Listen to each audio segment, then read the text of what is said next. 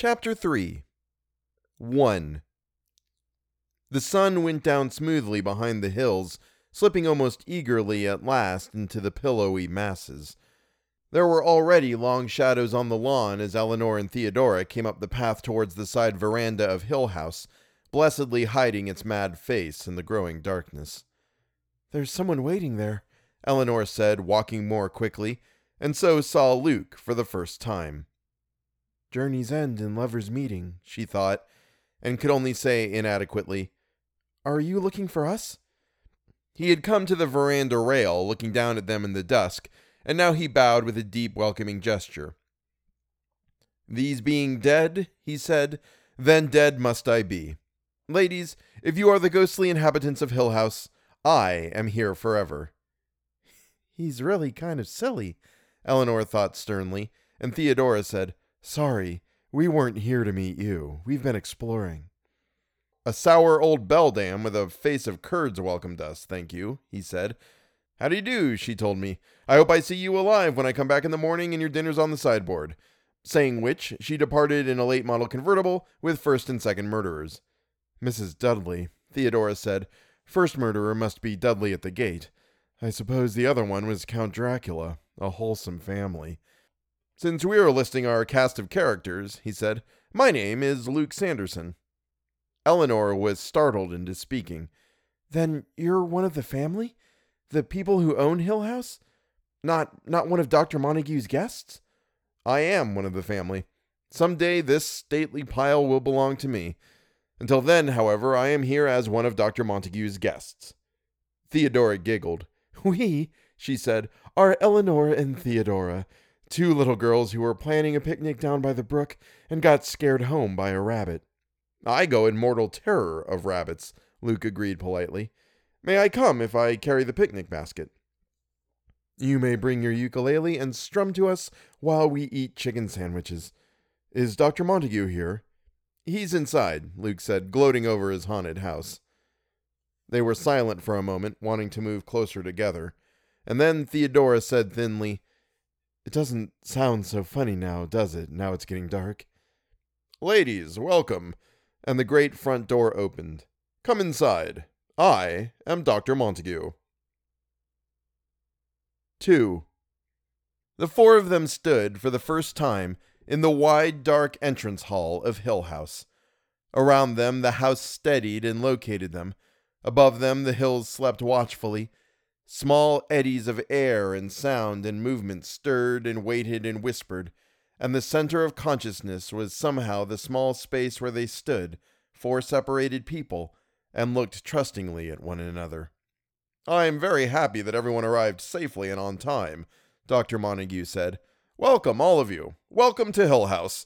Although perhaps that sentiment ought to come more properly from you, my boy. In any case, welcome, welcome. Luke, my boy, can you make a martini?" 3. Dr. Montague raised his glass and sipped hopefully and sighed. "Fair," he said. "Only fair, my boy. To our success at Hill House, however." "How would one reckon success exactly in an affair like this?" Luke inquired curiously. The doctor laughed. "Put it then," he said, "that I hope that all of us will have an exciting visit, and my book will rock my colleagues back on their heels. I cannot call your visit a vacation, although to some it might seem so, because I am hopeful of your working, although work, of course, depends largely upon what is to be done, does it not?"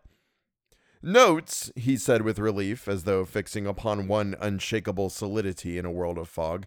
"Notes. We will take notes. To some, a not unbearable task." "So long as no one makes any puns about spirits and spirits," Theodora said, holding out her glass to Luke to be filled. "Spirits?" The doctor peered at her. "Spirits? Yes, indeed. Of course, none of us—" He hesitated, frowning. "Certainly not," he said, and took 3 quick, agitated sips at his cocktail. "Everything's so strange," Eleanor said. "I mean, this morning, I was wondering what Hill House would be like, and now I can't believe that it's real, and we're here." They were sitting in a small room chosen by the doctor, who had led them into it down a narrow corridor, fumbling a little at first, but then finding his way.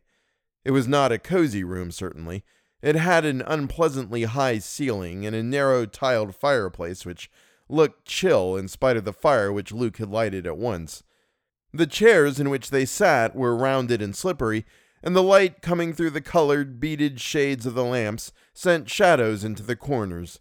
The overwhelming sense of the room was purple. Beneath their feet, the carpeting gloved in dim, convoluted patterns, the walls were papered and gilt, and a marble Cupid beamed fatuously down at them from the mantel. When they were silent for a moment, the quiet weight of the house pressed down from all around them. Eleanor, wondering if she were really here at all, and not dreaming of Hill House from some safe spot, impossibly remote, looked slowly and carefully around the room, telling herself that this was real. These things existed. From the tiles around the fireplace to the marble Cupid, these people were going to be her friends.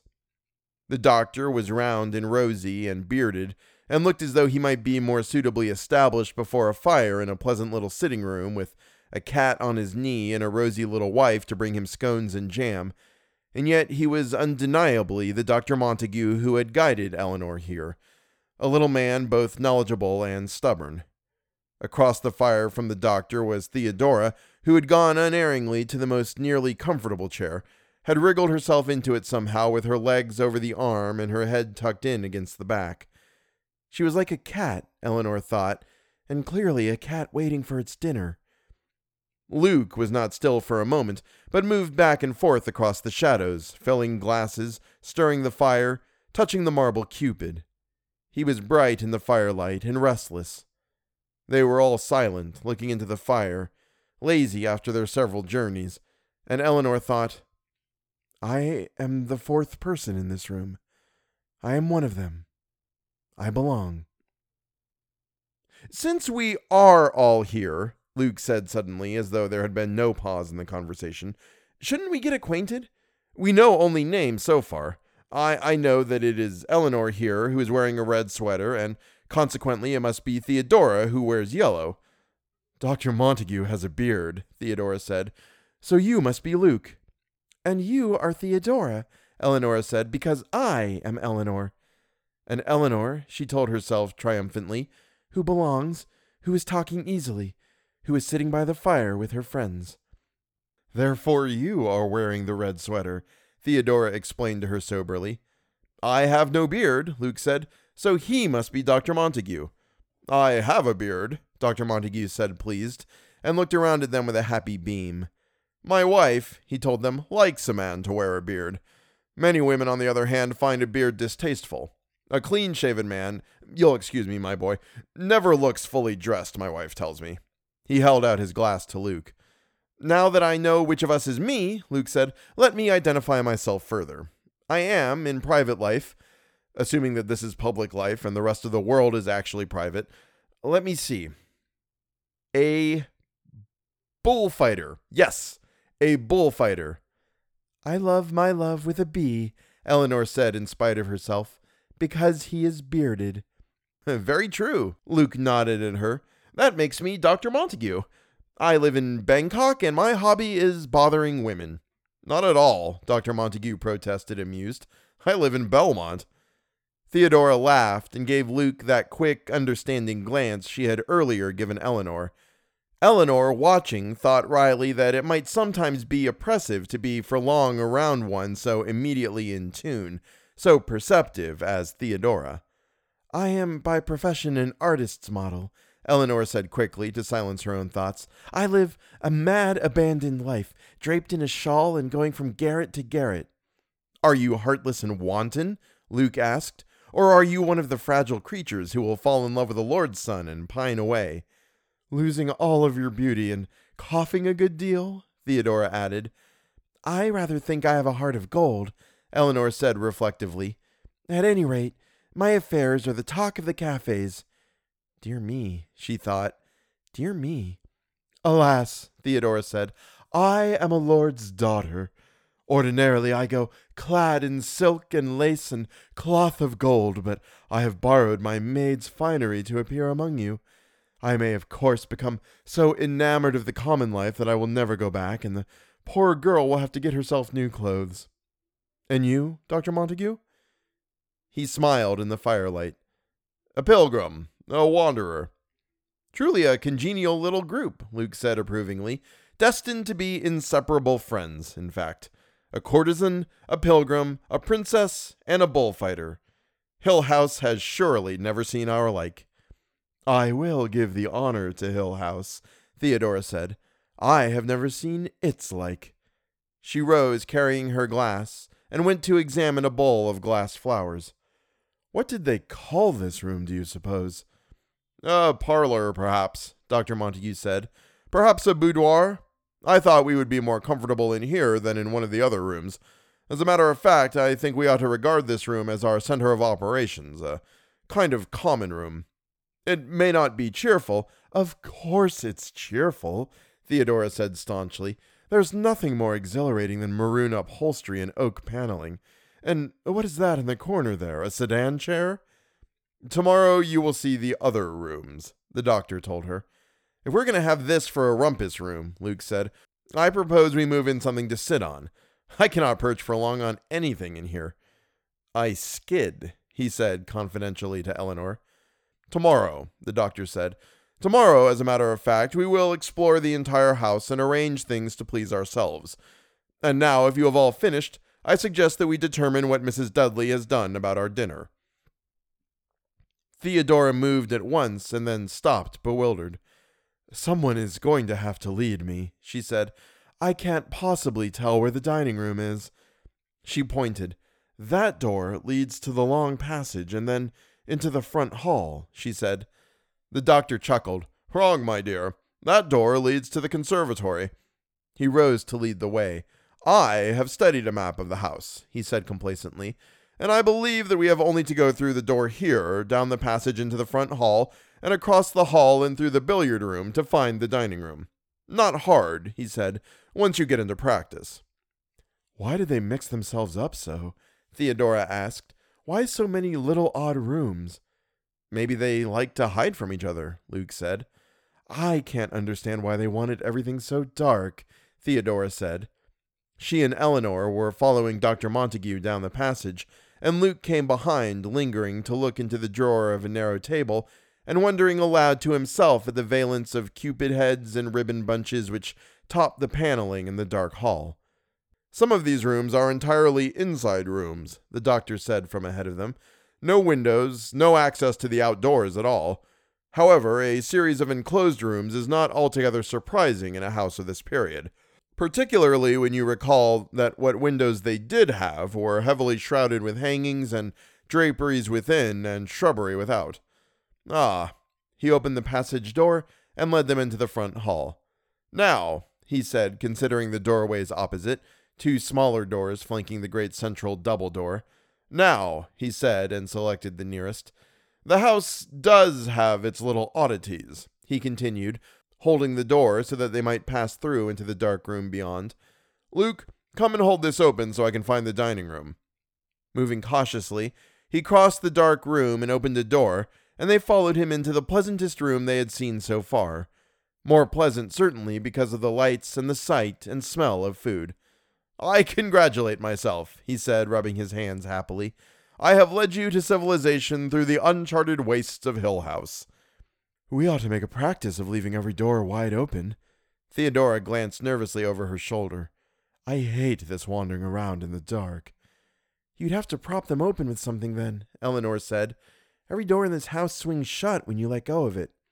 Tomorrow, Dr. Montague said, I will make a note. Door stops.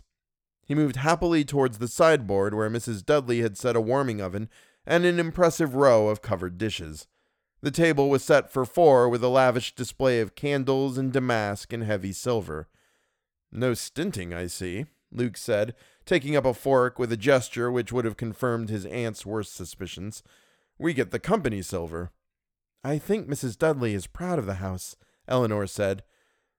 She doesn't intend to give us a poor table, at any rate, the doctor said, peering into the warming oven.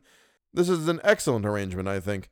It gets Mrs. Dudley well away from here before dark and enables us to have our dinners without her uninviting company. Perhaps, Luke said, regarding the plate which he was filling generously, perhaps I did good Mrs. Dudley Why must I continue to think of her perversely as good Mrs. Dudley? Perhaps I really did her an injustice. She said she hoped to find me alive in the morning, and our dinner was in the oven. I suspect that she intended me to die of gluttony. What keeps her here? Eleanor asked Dr. Montague. Why do she and her husband stay on alone in this house? As I understand it, the Dudleys have taken care of Hill House ever since anyone can remember. Certainly the Sandersons were happy enough to keep them on. But tomorrow, Theodora giggled, Mrs. Dudley is probably the only true surviving member of the family to whom Hill House really belongs. I think she's only waiting until all the Sanderson heirs, that's you, Luke, die off in various horrible ways, and then she gets the house and the fortune and jewels buried in the cellar. Or maybe she and Dudley hoard their gold in the secret chamber, or there's oil under the house. There are no secret chambers in Hill House, the doctor said with finality.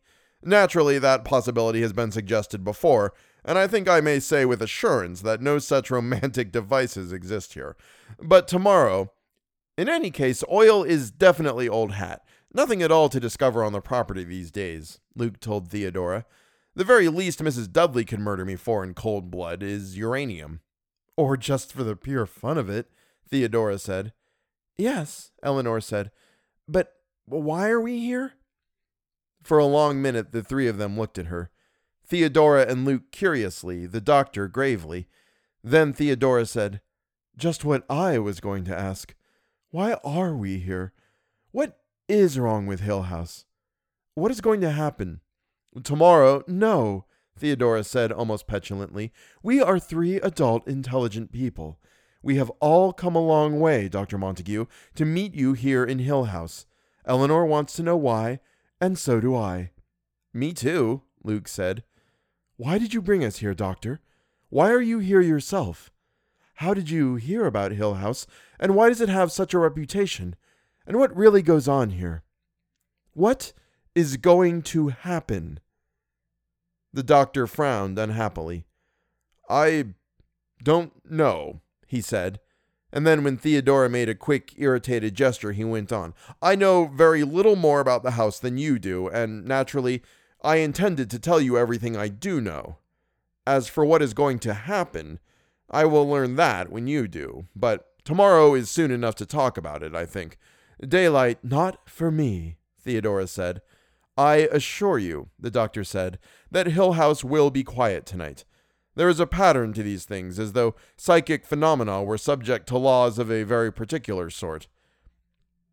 I really think we ought to talk it over tonight, Luke said. We're not afraid, Eleanor added. The doctor sighed again. Suppose, he said slowly, you heard the story of Hill House and decided not to stay. How would you leave tonight? He looked around at them again quickly. The gates are locked. Hill House has a reputation for insistent hospitality. It seemingly dislikes letting its guests get away. The last person who tried to leave Hill House in darkness, it was 18 years ago, I grant you, was killed at the turn in the driveway where his horse bolted and crushed him against the big tree. Suppose I tell you about Hill House and one of you wants to leave. Tomorrow, at least, we could see that you got safely to the village. But we're not going to run away, Theodora said. I'm not, and Eleanor isn't, and Luke isn't. Stoutly upon the ramparts, Luke agreed. You are a mutinous group of assistants. After dinner, then, we will retire to our little boudoir for coffee and a little of the good brandy Luke has in his suitcase, and I will tell you all I know about Hill House. Now, however, let us talk about music, or painting, or even politics.